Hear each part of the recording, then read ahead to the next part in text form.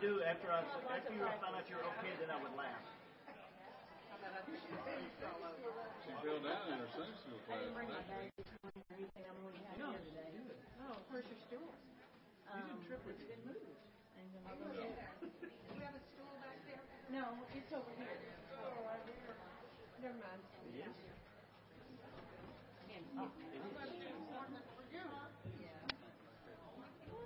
We don't have to stage up anymore. Oh, the stage down. You going to sing with us today?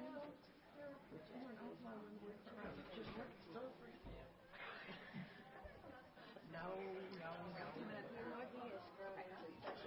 No, it looks pretty crowded. It's hard to believe. What if we don't want you?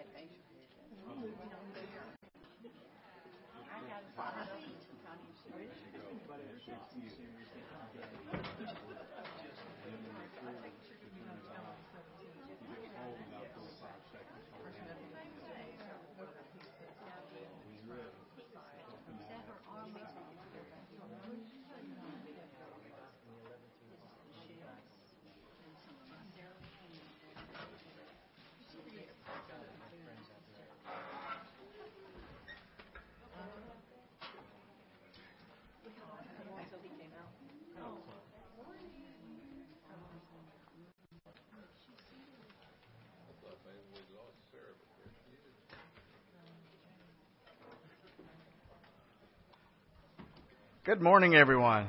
Good morning. Welcome. We're glad that you're here. We welcome everyone here. We welcome our guests especially. You're very important to us. We're glad that you're here and hope that God's going to bless you in a very special way today. We'd like to invite everyone to sign our attendance sheets on each row. We'd like to have a record of your attendance with us this morning. If you wouldn't mind doing that, we would certainly appreciate it. We also have a few announcements I'd like to call to your attention. First of all, our Hoops and Cheers basketball and cheerleading program is fully underway now. We had our first games yesterday, and I think I can report that it was a great success.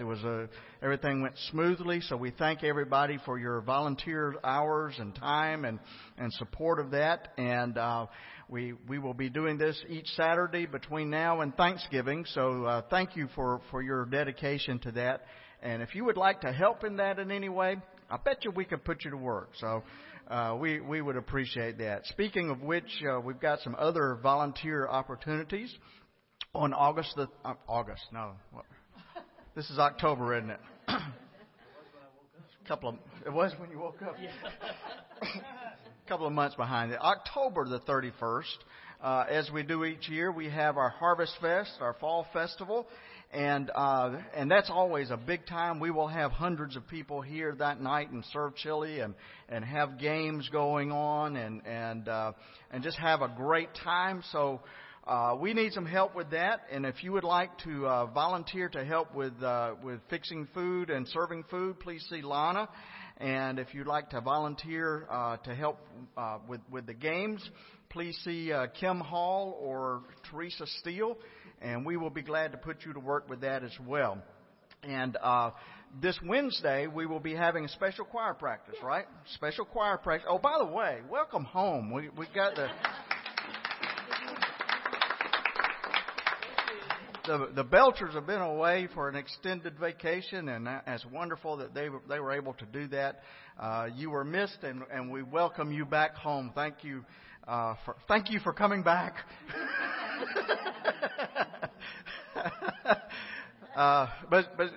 But we will be having a special choir practice on Wednesday night at 6:30, right? 6:30 to 8:30. 6:30 to 8:30. 2 other churches. We will be combining with 2 other churches. Yeah. Well, the other one hasn't got back with us. Okay, so we're going to be combining with a couple of other churches and maybe another one added in.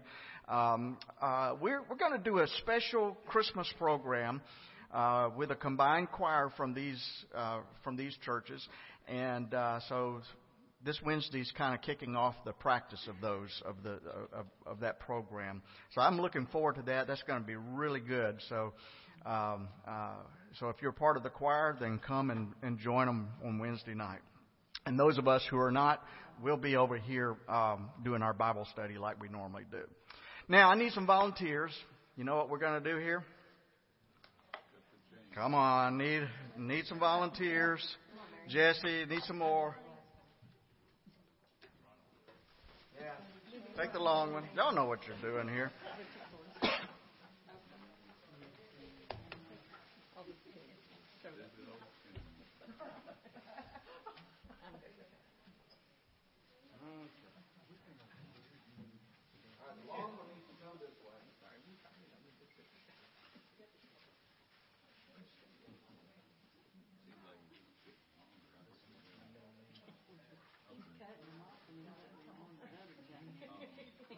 Short one needs to come over here. Let me see what end we got here. That's 41. Okay. I'll tell you what. Let's. Well, actually, we can start there. That'll be fine. Right at the end where Wyatt is. We'll kind of here go.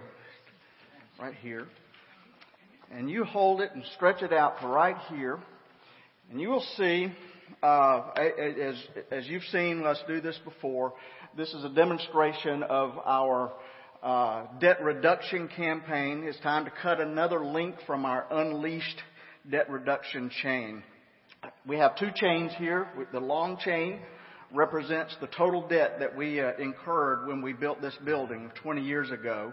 And that was $1.2 million. And it's amazing.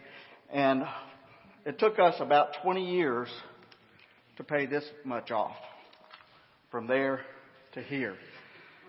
We started right here in February of 2016. We owed this much on our debt, which was right at $600,000.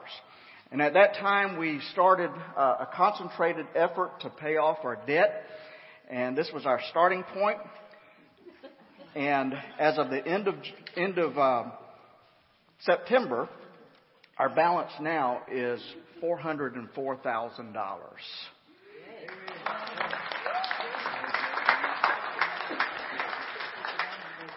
That means we're going to cut our 19th link off of this chain. Have you noticed this thing just bit by bit is getting smaller?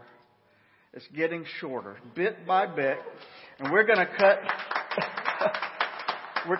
our 19th link from that, and each one of these links represents $10,000. So that means that since we started here in February of last year, we have paid over $190,000 towards our debt. It's pretty amazing. Pretty amazing.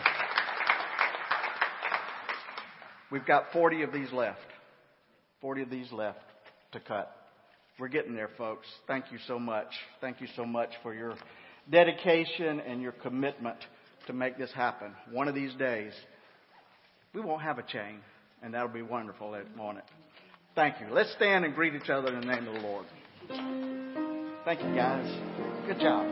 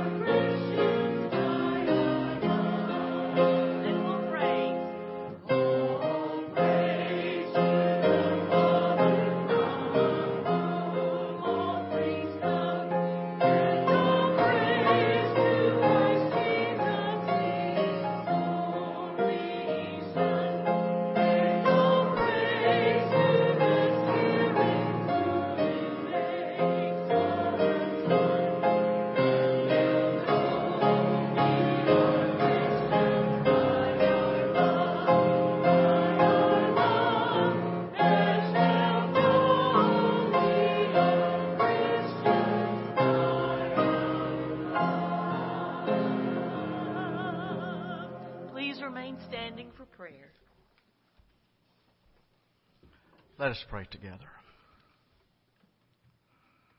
Oh God, we do give you all thanks and praise, for you have made us your own children through Jesus Christ our Lord. You have given us a new righteousness based on nothing that we have done for ourselves, but rather based purely and simply on our faith in what you have done for us. And we are grateful. You created the entire universe. The sky itself tells of your glory. The sun and the moon, the clouds and the stars, the mountains and the lakes and the oceans and the rivers, they all reveal the genius of your ways. You brought your people out of slavery and gave them your commandments so that they might be rich in spirit and clear in their vision. And even though we have repeatedly rejected your ways and destroyed your messengers, you sent your Son to us to remind us what your kingdom truly looks like. Even though the crowds recognized him as a prophet, those who wanted his inheritance seized him and killed him. But you would not let that be the last word. You raised him from the dead, and now through the power of his resurrection, he stands as the cornerstone of righteousness, the first fruits of the kingdom and the incomparable prize towards which we press ourselves. Therefore, with our hearts lifted high, we offer you thanks and praise, O God, at all times, through Christ Jesus our Lord. Amen.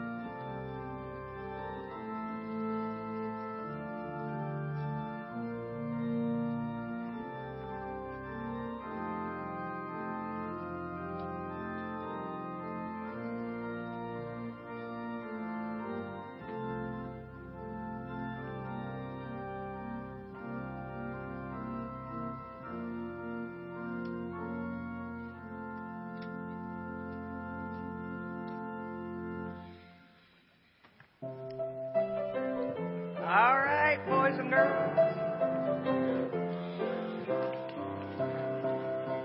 Okay, I'm going to sit right there so that you all can sit around me and sit so you can sit around me and see what I'm reading.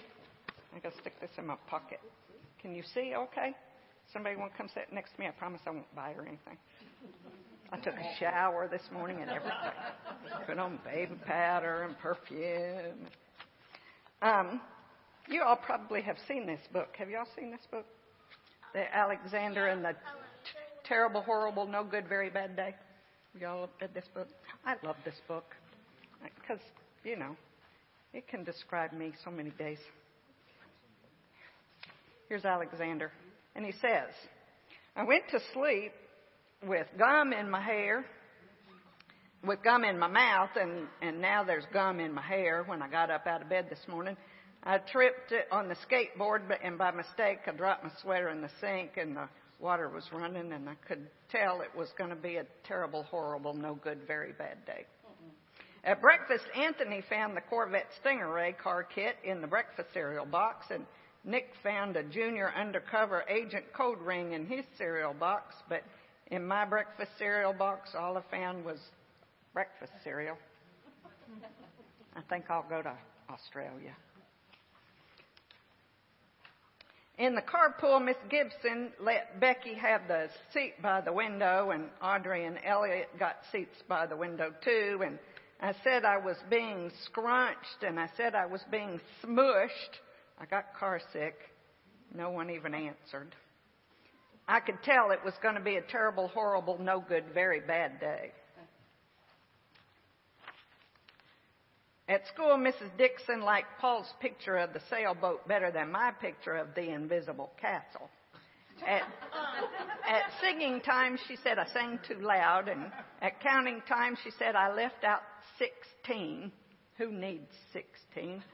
I could tell it was going to be a terrible, horrible, no good, very bad day. I could tell because Paul said I wasn't his best friend anymore. He said that Philip Parker was his best friend and that Albert Morio was his next best friend and that I was only his third best friend. I hope you sit on it tack, I said to Paul.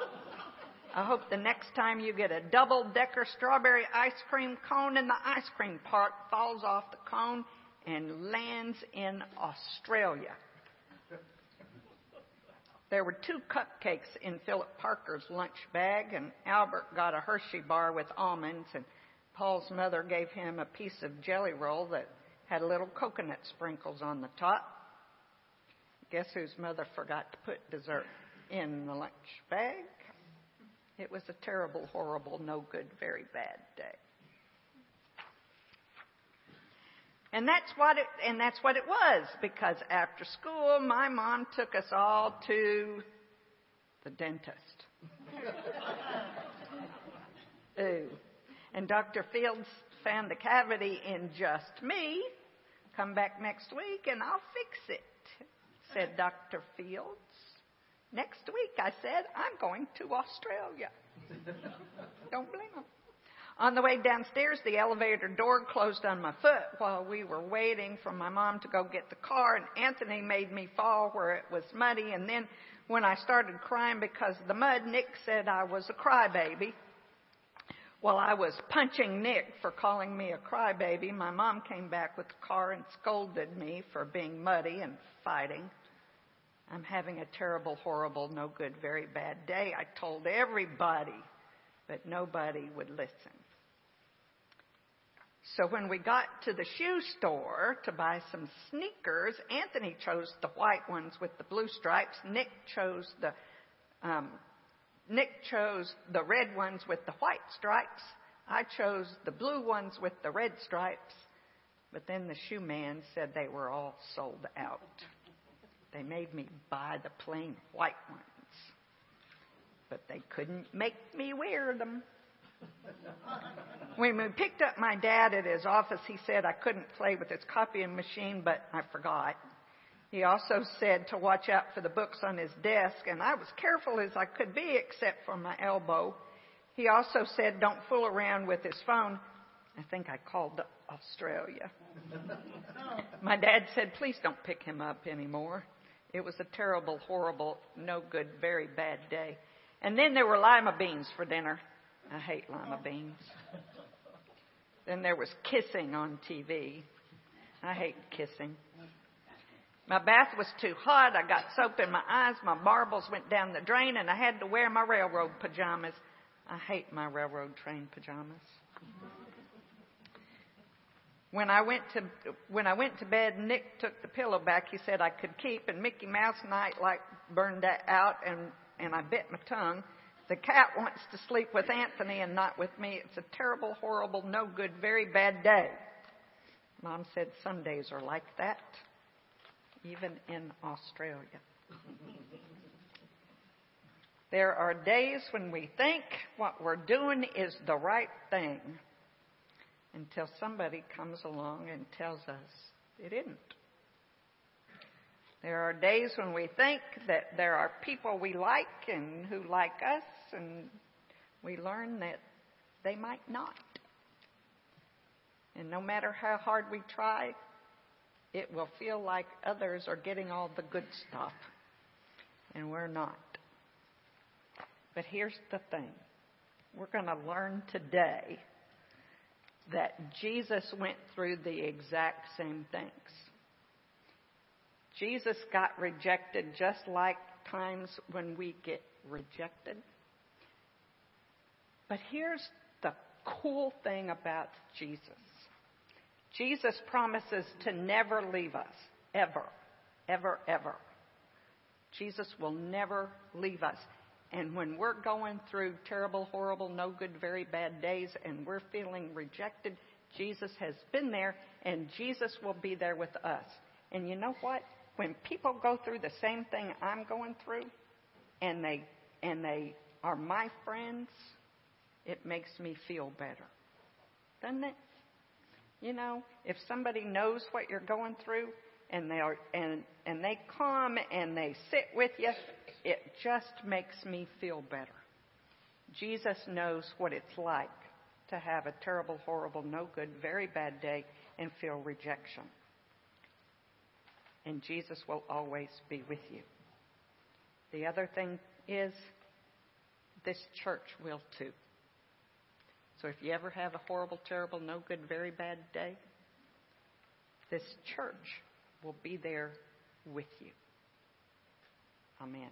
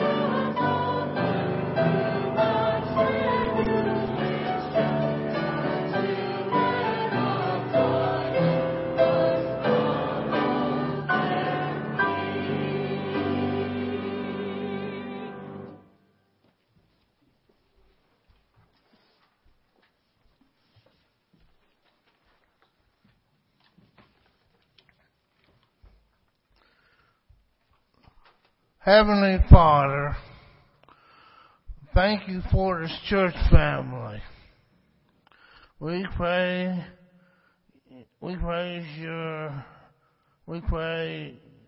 you knew with these offerings to do your will. We know you are provider of all things, and we thank you for forgive us where we fail you, and open our hearts and mind to your word today. In Jesus' name I pray. Amen. Amen.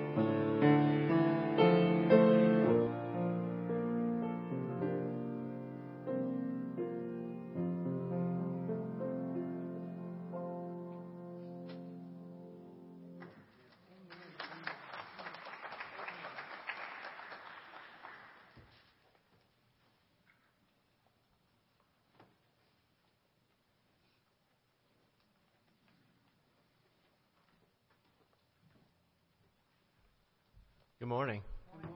It's been a while. See, thank you. We'll be reading from Matthew chapter 21, verses 33 through 46. Hear another parable. There was a man that was a householder who planted a vineyard and set a hedge about it, and digged a winepress in it, and built a tower and let it out to husbandmen, and went into another country. And when the season of the fruits drew near, he sent his servants to the husbandmen to receive his fruits. And the husbandmen took his servants and beat one, and killed one another, and stoned one another. Again, he sent the other servants more than the first, and they did unto him in like that manner. But afterward he sent unto them his son, saying, They will reverence my son. But the husbandmen, when they saw the son, said among themselves, This is the heir. Come, let us kill him, and take his inheritance. And they took him and cast him forth out to the vineyard and killed him. When therefore the Lord of the vineyard shall come, what will he do unto those husbandmen? They say unto him, He will miserably destroy those miserable men, and will let out the vineyard unto other husbandmen, who shall render him the fruits in their seasons. Jesus saith unto them, Did ye never read the Scriptures? The stone which builders rejected, the same that was made the head of the corner. This was from the Lord, and it was marvelous in our eyes. Therefore I say unto you, the kingdom of God shall be taken away from you, and shall be given to a nation bringing forth the fruits thereof. And he that falleth on this stone shall be broken into pieces. But on whoeversoever it shall fall, it will scatter him as dust. And when the chief priests and the Pharisees heard his parables, they perceived that he spake of them. And when they sought to lay hold on him, they feared the multitudes, because they took him for a prophet.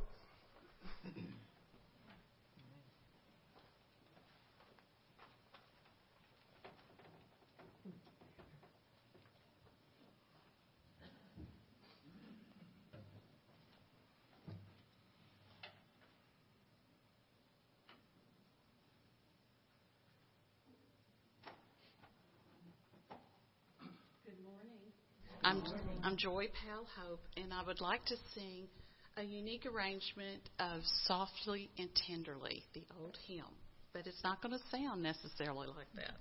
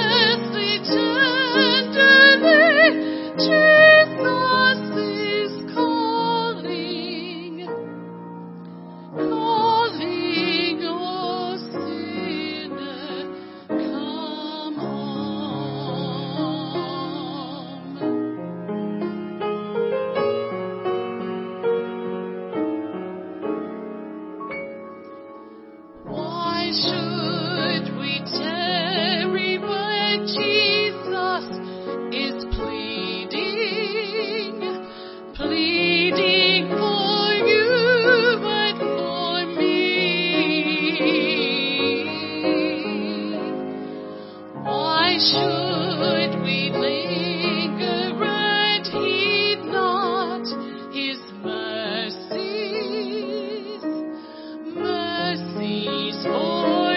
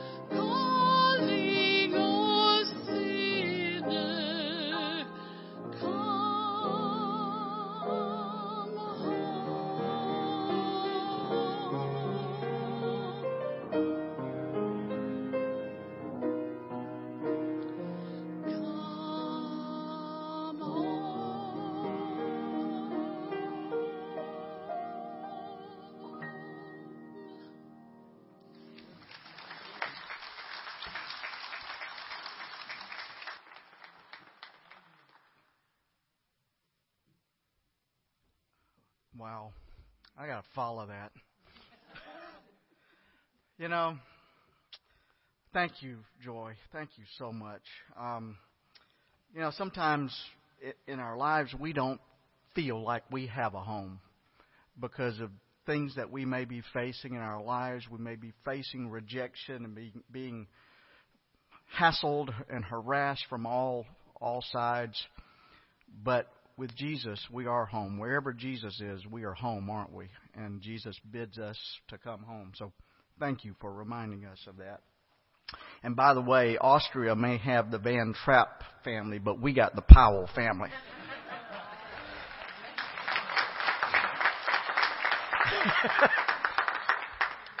How many of you have ever felt the pain of rejection?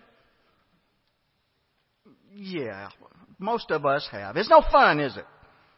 It's not fun at all. There's no pain that's probably more familiar to many of us than the pain of rejection. We especially remember those terrible, awkward younger years when we were searching for our identity, and acceptance by our peers was so important to us, especially during those teenage years. One comedian was talking about his attempts to land a date during his teenage years, and that could be a very scary proposition. He says, "I never was very good at this romance thing." It's true. I remember my teenage years. We used to play spin the bottle. And the way we played it was the girl would spin the bottle, and if the bottle stopped on you, the girl could either kiss you or give you a quarter. And by the time I was 15, I had enough quarters to buy my first car.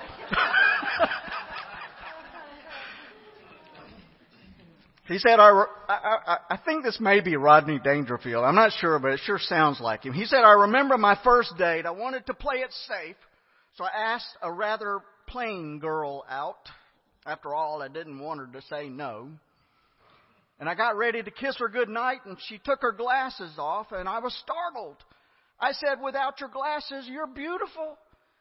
And she said, 'Without my glasses, you're not so bad either.'"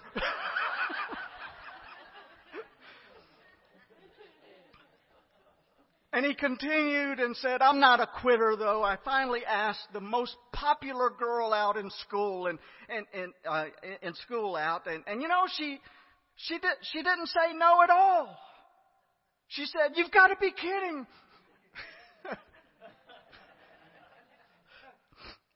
You know, we laugh at these awkward situations, but unfortunately, they may seem to be a little too close to home for some of us. And the fact is that rejection hurts.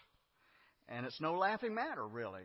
Whether it's being rejected by someone that we're interested in dating, or being the last person chosen for a ball team, or standing on the sidelines watching another girl being crowned homecoming queen, most of us know what it feels like to be on the outside looking in. But perhaps it may help us, as we've already seen today. What a great children's sermon. We've had those days, haven't we? But it helps us to know that other people have been in that same position. Other people have been where we are. Almost everyone is rejected sooner or later. Even some of our biggest movie stars tell us about being rejected. Veteran talent agent Robert Littman tells about how he once rejected a young would-be actor named Jack Nicholson. Nicholson wanted to try out for some parts on the TV programs The Virginian and Bonanza. You remember those shows? So Nicholson asked for Littman's help to get him an audition, and Littman turned him down. In fact, he discouraged Nicholson from acting at all. He told him that he thought that directing was a sensible job and writing was an accomplishment, but acting in his estimation was a lifetime of rejection. And so Littman told Nicholson that he wouldn't be a party to such lunacy as that. And so Nicholson said, "If you don't represent me, I'm going to go with the Morris Agency." And he did. And the rest, as they say, is history. Littman says that when Nicholson won his Academy Award for One Flew Over the Cuckoo's Nest, he went up to accept his Oscar and he said, "I want to thank that agent who many years ago advised me not to become an actor." And Littman said, "Thank God he didn't mention my name." Littman also admits that during his career of 25 years, he turned down the Beatles.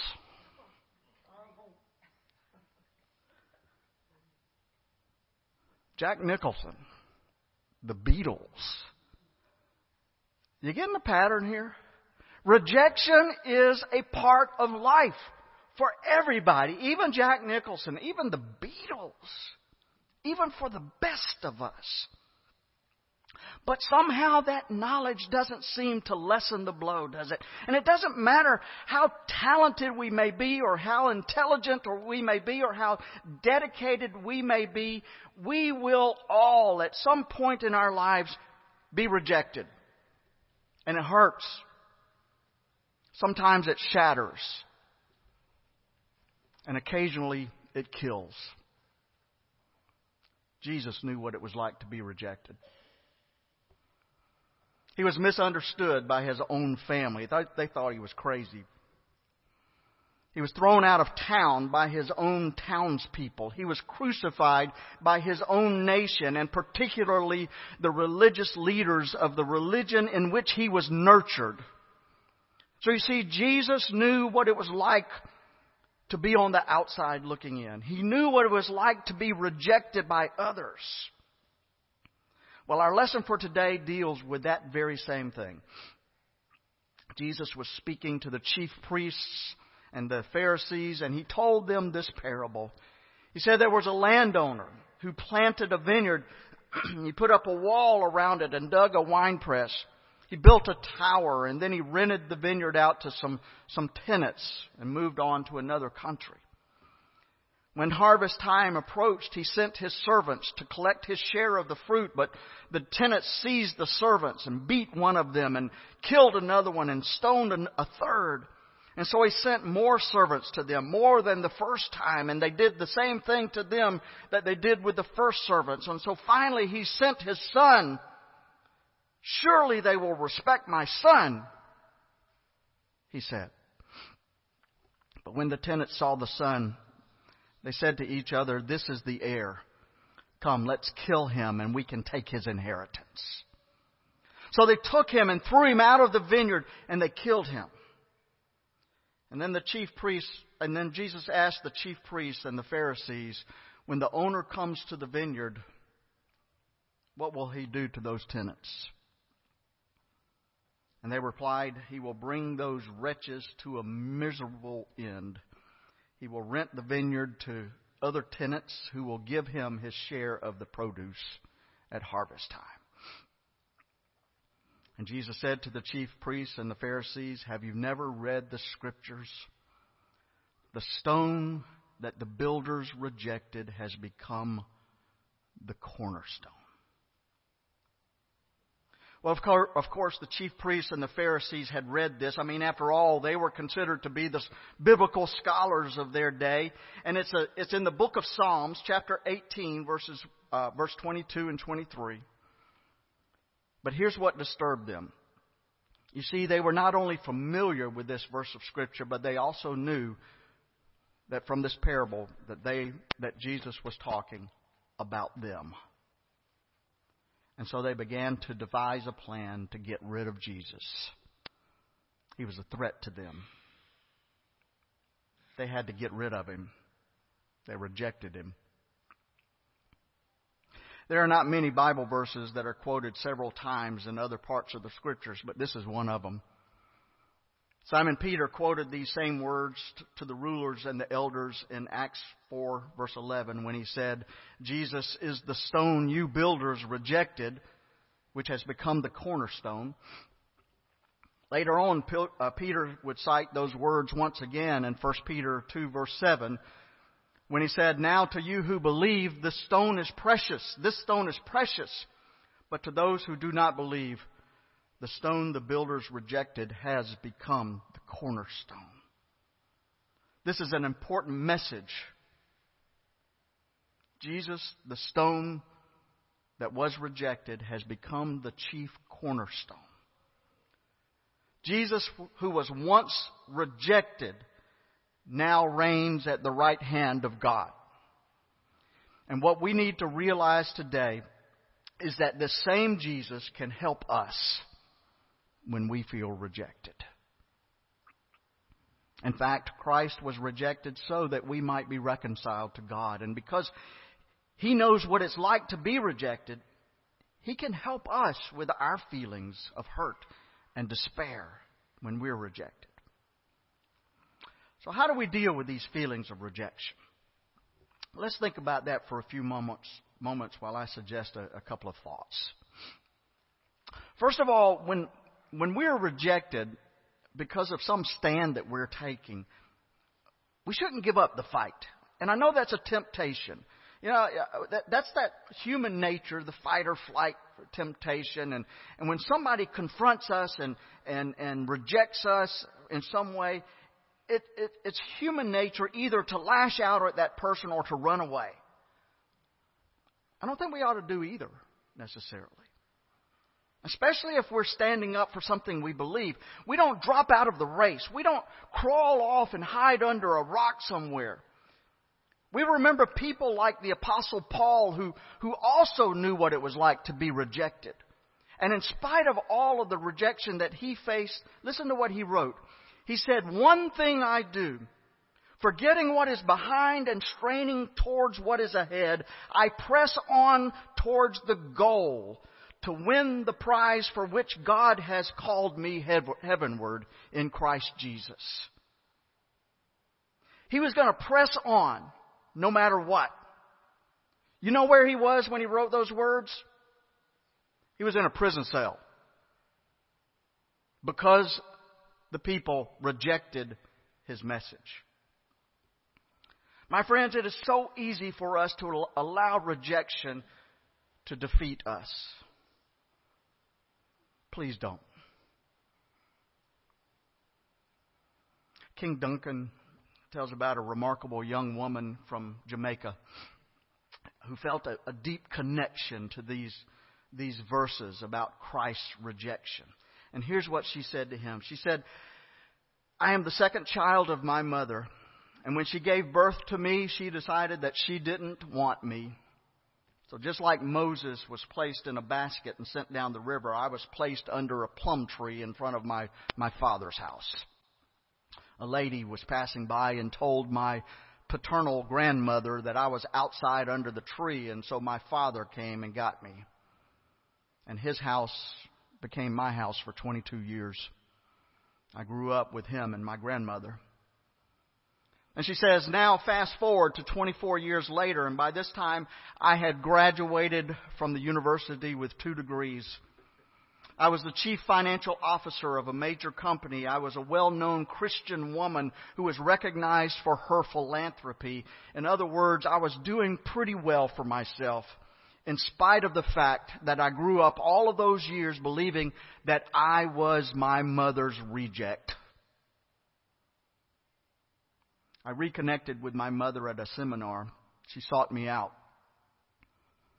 By now, she had 7 children, nowhere to live, no job, no food to give them. And so that's why she sought me out. Short version is, I bought her a piece of property and built a house on it. I found her a job. I moved my youngest brother in with me so that I could mentor him. Today he's in his 3rd year of law school. She continued by saying, the statement made about Jesus being the head cornerstone, the redemptive blood of my Savior, and my relationship with Him, that's what helped me to forgive my mother. And that's what made it easier for me to become the head cornerstone in her life. She rejected me and gave me away. And years later, I was the one that she needed. What a magnificent testimony. One who was rejected became the cornerstone for others, particularly her family. Now, it hurts to be rejected, doesn't it? It hurts to be rejected whether you're 7 years old or 77 years old, whether it's by your peers or by your own family. It hurts. But there's a man hanging on a tree who says to us, I saw so much possibility in you that I gave my life for you. So don't give up. I know you may be hurting, but your rejection will not defeat you if you will hold steady to your course and trust in God. So when we're rejected, don't give up. Instead, allow Jesus to use your rejection to help us grow into maturity and to help us to be better ministers to other people who also have been rejected. Now, we may question why it was that Christ had to suffer and die, and I do that all the time. I question it. I really don't know a good answer for it, but it's something we struggle with. And why did he have to be born in a stable in a podunk town that hardly anybody knew about, ever heard of before? Why couldn't he be born in a palace and establish his kingdom by royal decree? That would have been a whole lot easier, wouldn't it? And a whole lot less painful. But God knew what God was doing, because Christ's entire life was defined by rejection. He was rejected by his family. He was rejected by his community. He was rejected by his nation. He was rejected by the leaders of his religion. However, if he had not been rejected, as he was, how could he minister to us in our times of rejection? If he did not confront life's most heartbreaking difficulties and disappointments, then how could he help us as we pass through life's heartbreaks and disappointments? It happened all the time. Remember when Jesus came into the vicinity of a leper one day and the man called out, "Depart from me, unclean!" You see, a leper was required to do that when other people were approaching, because a leper was forbidden to come into contact with other people. It was against the law. This man's entire life was a life of rejection. The man's body was covered with decaying flesh and running sores. It was a terrible sight to see. And Jesus came into his vicinity, and the man said, "Unclean, depart from me." And what did Jesus do? The stone that had been rejected, what did he do? Moved by compassion in his heart, he reached out his hand and touched that grotesque figure and made him whole again. The rabbis had a saying that when the Messiah comes, he will be found sitting among the lepers at the city gate. That saying was fulfilled in Jesus Christ, wasn't it? Jesus was a wounded healer. And you know what? Those of us who have been wounded, and I saw a show of hands a minute ago, that's all of us. Those of us who have been wounded, guess what? We are also called to be wounded healers. By his wounds, we were healed. And it was precisely because he was wounded that he could reach out to us. And we are to do the same. Author Robert Morgan tells us something interesting about Michelangelo's statue of David. My family and I were privileged to be able to see this magnificent piece of work a number of years ago in the Academy Museum in Florence, Italy. And I have to say, it is one of the most impressive things I have ever seen in my life. It is tremendous. And as you probably know, the statue of David is an enormous piece of art. Morgan says that it was carved from a block of marble 18 feet high. However, what you may not know is that Michelangelo was not the first person to try to carve a statue from that piece of marble. Apparently, earlier, an artist named Agostino del Duccio, or something like that, he selected that exact huge block of stone 40 years before Michelangelo got a hold of it. And he began sculpting a statue of either David or one of the Old Testament prophets. But del Duccio gave up his efforts when he discovered how difficult it was. You see, that particular piece of marble was thin and kind of misshapen. He said, I can't do anything with it. So he gave up. It was that same block of marble that Michelangelo used to create the magnificent, awe-inspiring statue of David. Quite literally, Michelangelo took a stone that had been rejected and with his superior skill carved the statue of David that has thrilled people for over 500 years now. Christ was despised, rejected for our sakes. And yet the very stone which the builders rejected has become the cornerstone. Maybe I'm not talking to you this morning. Perhaps you've never been rejected. Perhaps you've never been wounded like that. And in a way, that would be a wonderful thing. But also in another way, I think it would be sad. Because that would mean that you have never known what it was like to feel the ministering touch of a man who was also rejected. And you are also at a great disadvantage to ministering to others if you've never been rejected. On the other hand, there are some of you for whom the pain of rejection is all too real. And my word for you this morning is this: hang in there. Hang in there. There's a man with nail prints in his hands and his feet who says to you that it really does matter that you keep going. And remember, there are those who need you to be their wounded healer, just as Christ was a healer to you. As Mary said a minute ago, when it's an awful day, whatever that long phrase is, awful, terrible, miserable day, when you feel like the world is caving in around you, when you are the object of much rejection, guess what? Jesus is with you, and He knows what you're going through. And the people here in this room do as well.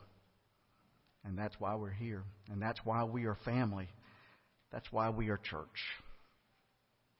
That's what God has done to draw us together so that we can be the kingdom of God. And the kingdom of God looks out for each other. Amen. Let us sing together. Guide my feet, Lord. 637. And that is our prayer, that God would guide our feet, that we might be the kingdom that God wants us to be. Bye.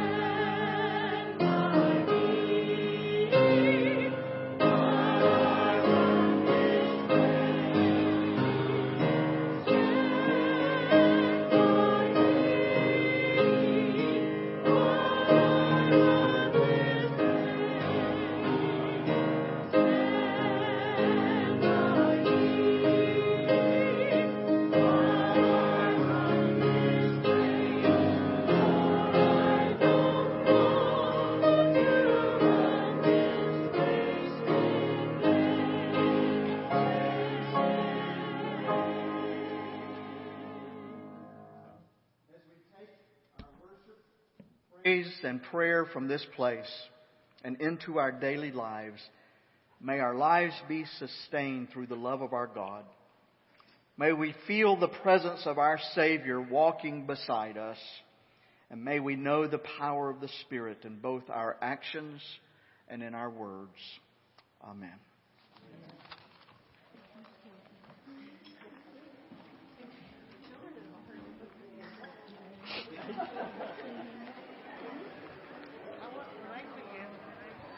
You did.